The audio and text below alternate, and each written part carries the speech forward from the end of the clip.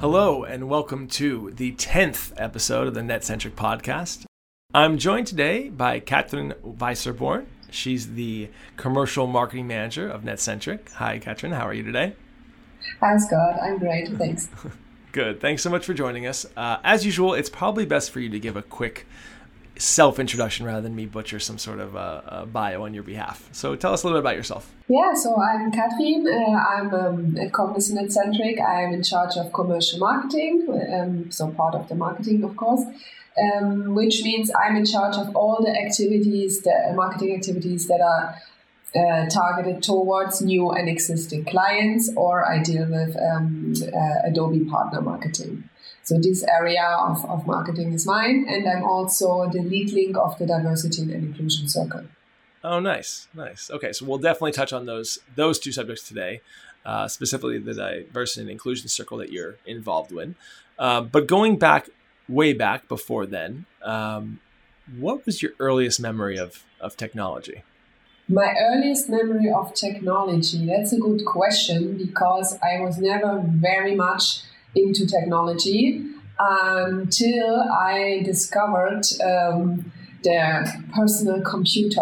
When my older brother received it, a used Commodore 64 back then for Christmas, and I didn't even know why he was so excited about that box because I didn't even know what it was, but he was totally excited. So I just put my teddy bears and Barbies to the side and checked out his gift because it seemed to be really cool, and it came with a lot of games. And then we just spent a very long German winter playing all those games together, and my parents were super surprised that my brother and me were playing together and not separate as before. That's good. That's a nice story that it kind of brought the siblings together. Is he older or younger than you?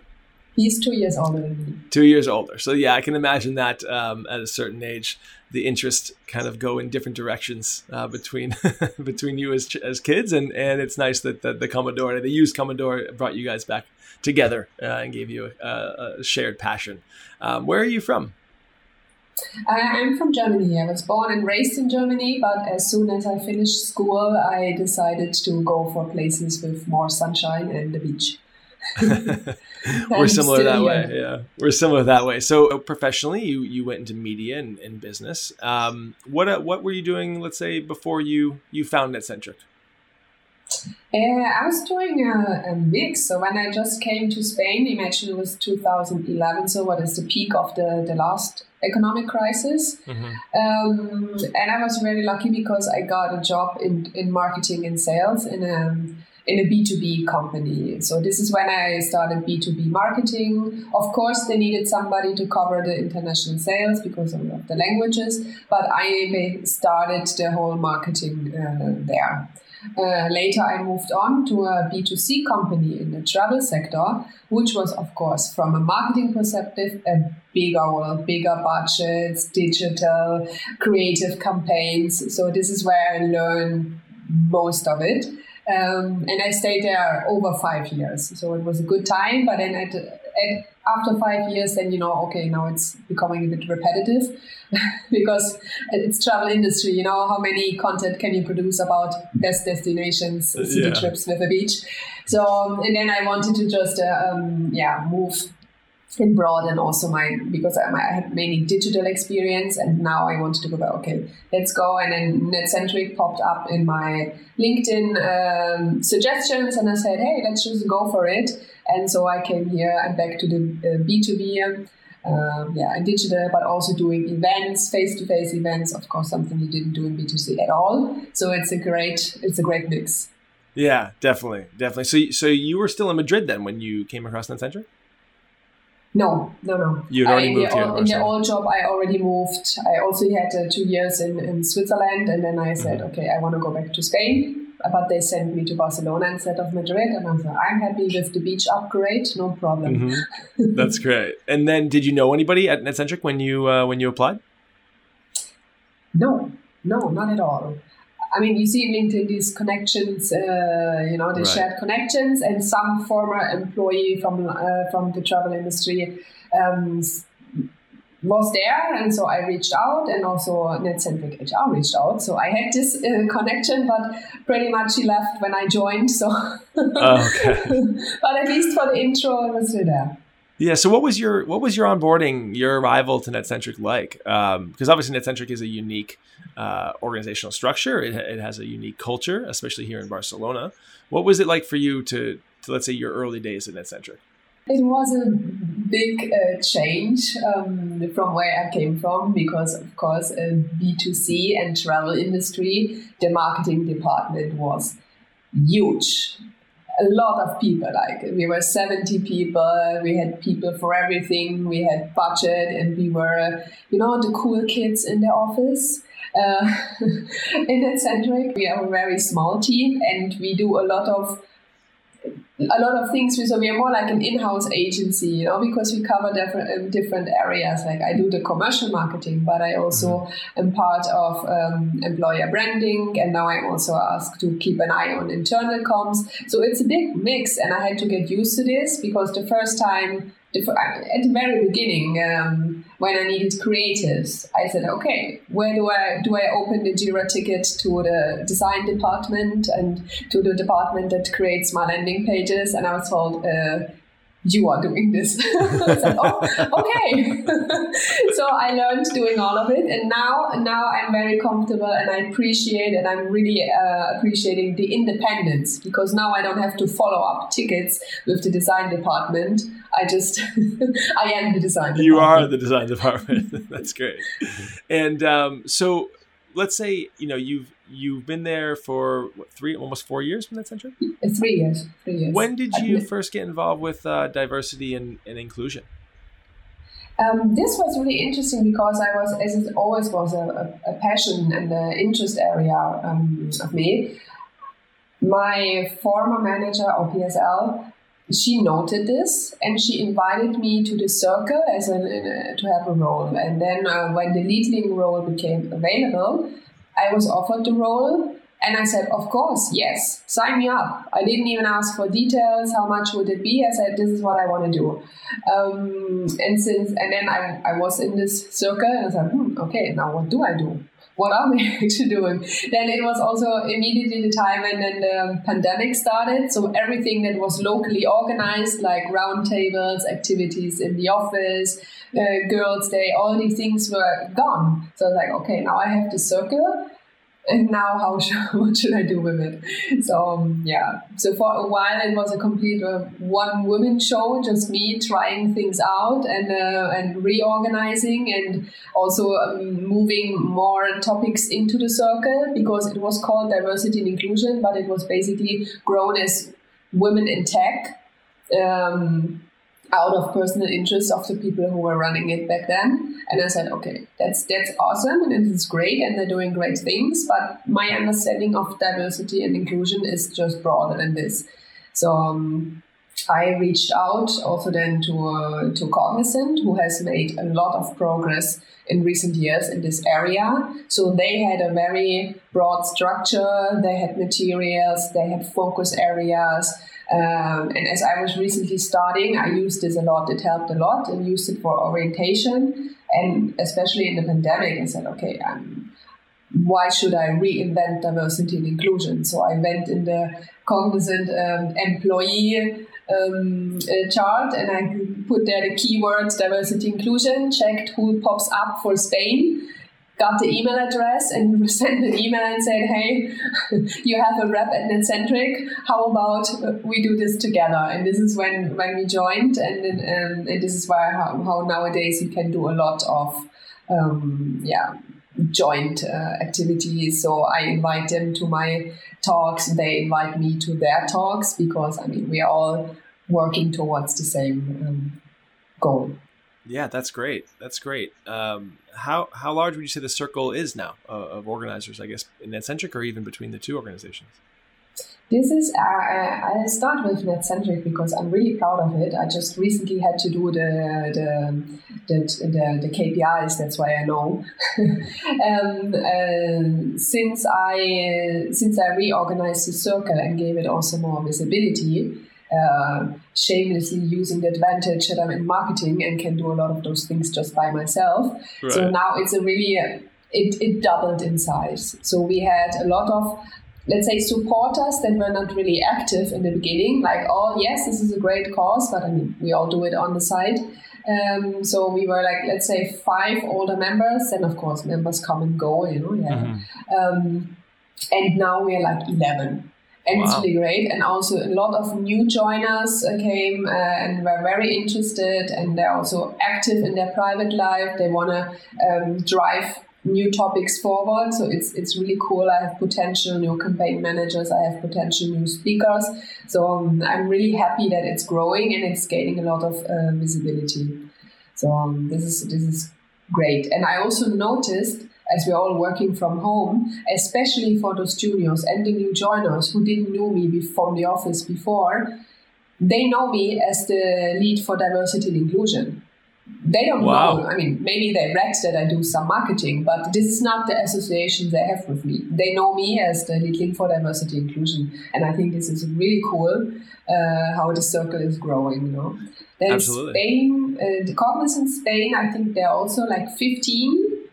But there is then the Cognizant European Diversity Inclusion and the global ones who are even full-time employees. So and now we're just trying to sort out how we can all better cooperate. So we started with Netcentric and Cognizant Spain. We started at a small level, and now we try to also reach out better to Europe and global. Yeah, that's fantastic. And I think it speaks volumes to the, let's say, the buy-in and support that both organizations give to these projects and programs, that it is becoming your personal brand within the organization, that you are the diversity and inclusion lead for Netcentric. Now, you mentioned the pandemic kind of maybe threw a wrench in the gears, or at least changed some of the ways that you communicate and people can participate in these programs. How are you managing that? How did you manage that throughout the last 2 years? What kind of programs and processes are working, let's say, differently because you're not necessarily in the office next to your colleagues so much? The pandemic was, let's say, something positive about the pandemic.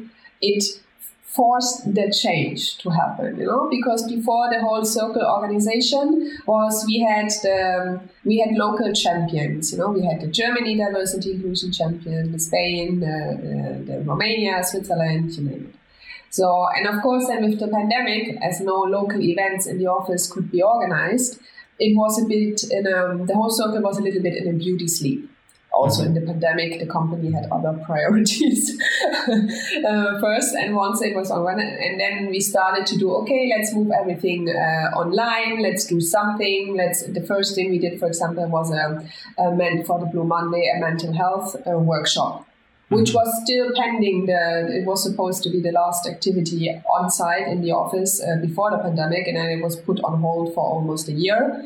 And then, okay, let's do it. We need it. Let's do it virtually. And as this worked just fine, we said, okay, let's do more. Let's move the International Women's Day virtually. And then I thought, okay, why can't we do as all the Pride parades are cancelled worldwide, obviously for the pandemic, let's do a little virtual Netcentric Pride. Yes, not the same thing, I know, but at least we are there. And we realized then that when we assign in Glassrock, when we do in the tactical meetings and we assign the project, that we didn't even know what role to assign those projects, because it wasn't anymore Germany champion or Spain champion. So this is what pushed me into making this entire circle reorganization to adjust the circle to the new reality. And then I said, okay, once I reorganize it, I directly set it up like in the Cognizant logic, because this is I open the way to the cooperation with Cognizant. So I'm doing it, but if I have, for example, the focus groups like women empowerment, if whoever is in charge of women empowerment in Netcentric wants to reach out to Cognizant, they can, because the structure is the same and it's easy to do it. If they don't want, fine. Right. Do you all? We're still Netcentric. We have our own projects. We have our own priorities. We have our own focus areas. But at least I opened the door for the collaboration. That's great. No, and to create those avenues and those pathways that it makes it easier and more accessible for people who are inevitably busy and have busy lives and already a lot on their plate, but that want to be involved and want to start new initiatives. That's great. I think that's the true kind of background of a leadership, especially in the tech space. It's all about processes and systems and making things more efficient and accessible. So I think that's a really, really cool initiative. Thank you. So, coming up, you mentioned Pride Month was a rough one the last 2 years. Can you share any details or teasers about what's going to happen? Of course. I mean, I can tell you it wasn't really a rough one because it didn't exist 2 years before in Netcentric. And last year I thought, okay, why don't we have a Pride? We should have one. We just basically said, what could we do? We did a little brainstorm and we set it up. And I said, let's see what happens. And so we organized this event, and it was so popular, and people joined. I was worried because I had no idea what would happen. So I had 3 people that I know would share. They had prepared a little bit. Then I had, the open discussion, and you never know what is if nobody says something. So I had prepared my emergency questions that I could send to 2 people. I said, if nobody says something, you ask this. But no, it was such a lovely event. And then people felt encouraged to share, although before they said, I'd rather not, but then they felt to share, and we laughed and we cried, and then we stayed longer, more than an hour longer, and we just left because, at some point it just people had plans in the evening. So it was so great. And then afterwards we said, okay, if people were so excited, let's ask the presenters if we can use their quotes for social media or for the landing page. So, we started the event, and then we came up with a campaign. And this year we planned it directly as a campaign from the very beginning, which is great because I had somebody, again, in my growing circle, this time I had somebody with an campaign planning experience and said, do you mind? I want to do a full month's campaign about universal love. Do you mind? I was like, I don't mind. You go for it. Pride Month is yours. So now we already kicked it off. And we have all people involved. What does love mean to you? So we use the input of the entire company as basis for the campaign. We have plans for every single week of Pride Month, and we will have the event again as my personal highlight in the middle of the month. So I'm very much looking forward to it. Okay, yes. Very exciting, and yeah, it's a great time of year, and I think a great opportunity to grow the awareness overall. That's fantastic. So, outside of work, what are you passionate about? Where do you find your interest going when you do close the laptop? Yeah, that's an interesting question because the whole diversity inclusion was my passion outside of work, and then I'm now bringing it into the work. But then it's not so much a passion, it was my New Year's resolution, and as half year through I'm still on it, I'd like to tell you about it. Because I decided that, especially in the pandemic, when I spent so much time with Netflix and the smartphone and everything, I said, okay, it's my goal is now I want to read one book at least per month. As we're at the end of the month, last night I finished this month's book, and it's called How to Be Black. Wow. So a big range. This is Yes, and this is really interesting because coming back to the topic, because it was of course a diversity inclusion book, but in a very humoristic way. So the author just described his own story where he started growing up, the classic not good neighborhood, single mom, financial problems, and now how he made it to Harvard and everything. And so very lighthearted, not the situation is so difficult, this very lighthearted, very interesting with input, but then also using statistics and pointing out serious facts. So yeah, very, very recommendable. Nice. I like that approach where you kind of outsource your recommendation engine to your friends and colleagues. You say, hey, Yes. I need to get outside my head and not just go where I would normally pick for my inventory, but where I'm the same as you. I go to a friend's house and I instantly scan the bookshelves, and what can I take? And I always take a book. What can I? Yeah. And I always try and go and read it. But do you tend to go towards more nonfiction books, or do you like reading the escape of fictions and graphic novels in the case of Centrority? Usually, yeah, it's a mix. Mm-hmm. I don't mind fiction. I'm not very much if it's going too much into the fiction, So yeah. I said I'm not gonna say if in my list for example I've never read Lord of the Rings or Harry Potter or any of this. I'm probably the only person in the world. And I hope nobody yeah. But this is just something where I just saw the hype and I said, I don't really think I need to read that. Mm-hmm. Yeah. But otherwise, and that's exactly why I ask other people to recommend books, because I probably immediately said, no, I don't feel like I need to read that, and maybe I'm wrong. Yeah. Please don't. No, you get exposed to things. Yeah, you get exposed to things you never would have been exposed to before, and that's a great approach. I think I'm gonna have to adopt that one. That's a nice tip. So, we talked about diversity and inclusion going from your personal passion to something that's now integrated with work. How do you feel about a work-life balance? Is it something that you feel like can exist and you can turn off the world of work and keep life separate, or do you feel like it's a work-life integration? I think I'm very lucky because I don't think I have a problem doing this.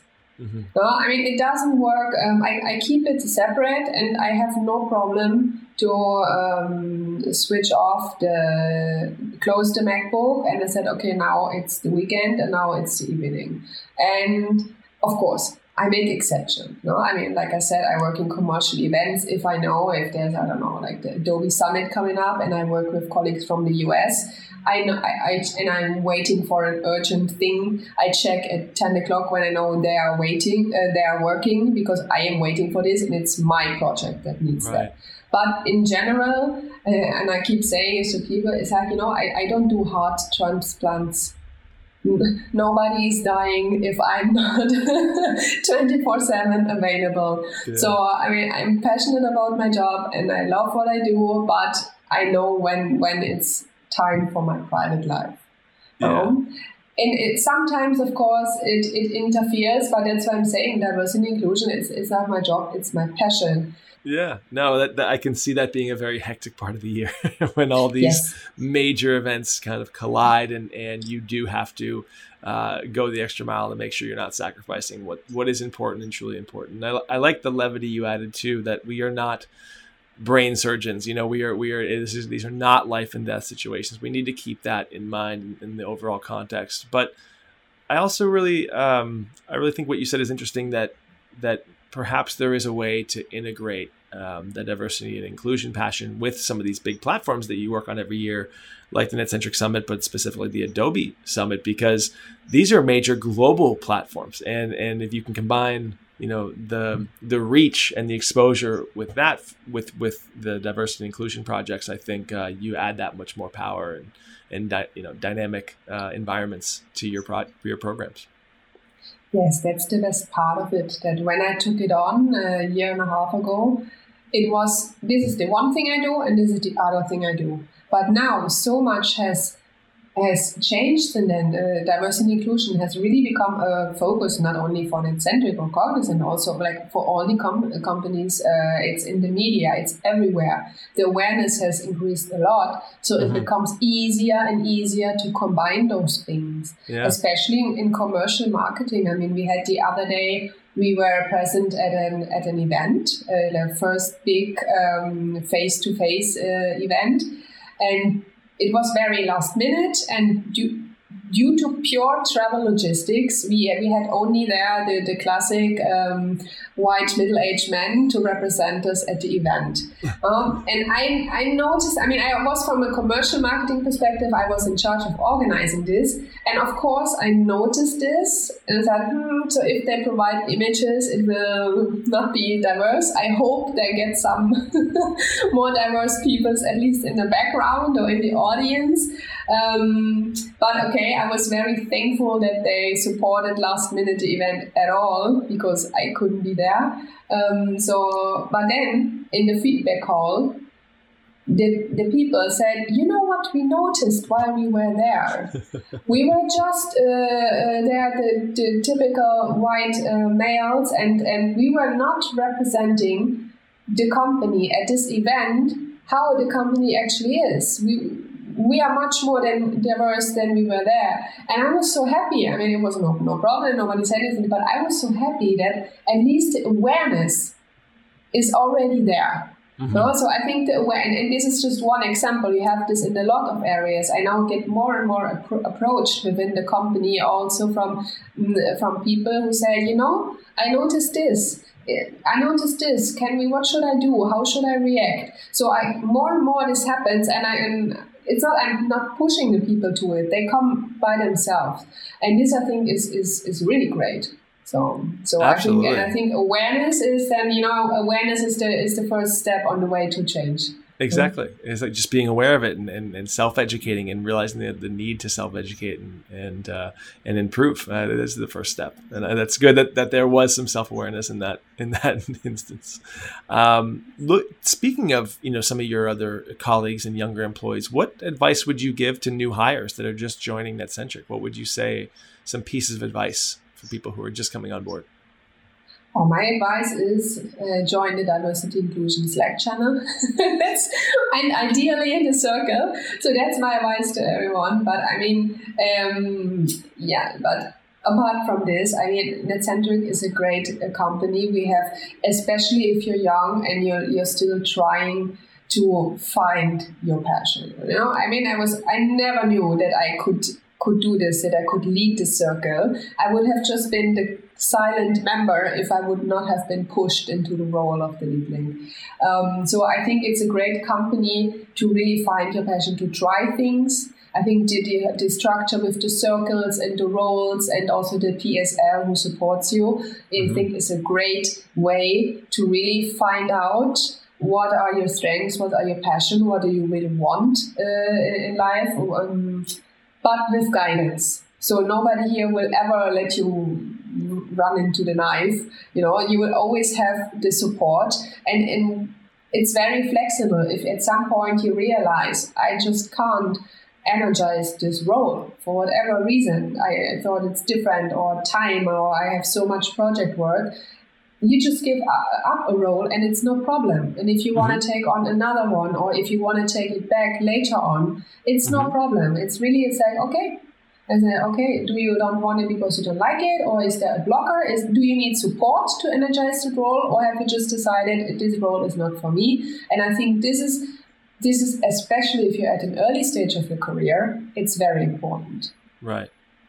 I totally agree. And I think that's a great opportunity for new hires, especially the younger ones that are still experimenting and trying new things, is that ability to test out new roles and see what fits and see it sometimes more importantly, what doesn't fit. That idea of the breadth of experiences versus the depth of experiences, but that's a great opportunity that people have by joining Netcentric. Nice. Well, we are coming up towards the end, and I would be remiss if I didn't end with the final question we ask all of our guests, which is, looking ahead the next, let's say 10, 20 years or so, which technology or innovation are you most excited about coming to the market, and why? Yeah, I go with innovation because, as I mentioned before, technologies, I usually find out they exist if somebody shows it to me. But innovations, what I really keep an eye on is all the innovations happening in the area of replacing animal meats. Because I myself, I mean, I'm not a vegetarian or vegan. I eat meat, but I try to reduce it and at least go for the ecological one, because I told you I come from the countryside. I grew up with animals, and but I still like to have my hamburger and my steak and my barbecue, and I just love for this whole innovation to happen when they just grow the meat in the lab. Right. When we just take the cell from a living cow without hurting the cow, but you still make me a burger in the lab, I'm all for it. Yeah, that's a great answer. I haven't heard that one yet. That's a great answer. There's obviously a lot of innovation happening in this field. It's a $1 trillion industry waiting to be disrupted, and they're moving very quickly to disrupt and make the world more sustainable, while also leaving the animals more or less intact in the food industry. So no, I love that answer. That's a great one. Well, thank you so much for joining us, Katrin. It's been a pleasure speaking with you, and I'm so excited to see what's to come in diversity and inclusion this summer, and also what lays ahead in the future. So thanks again for joining us. Thanks for having me.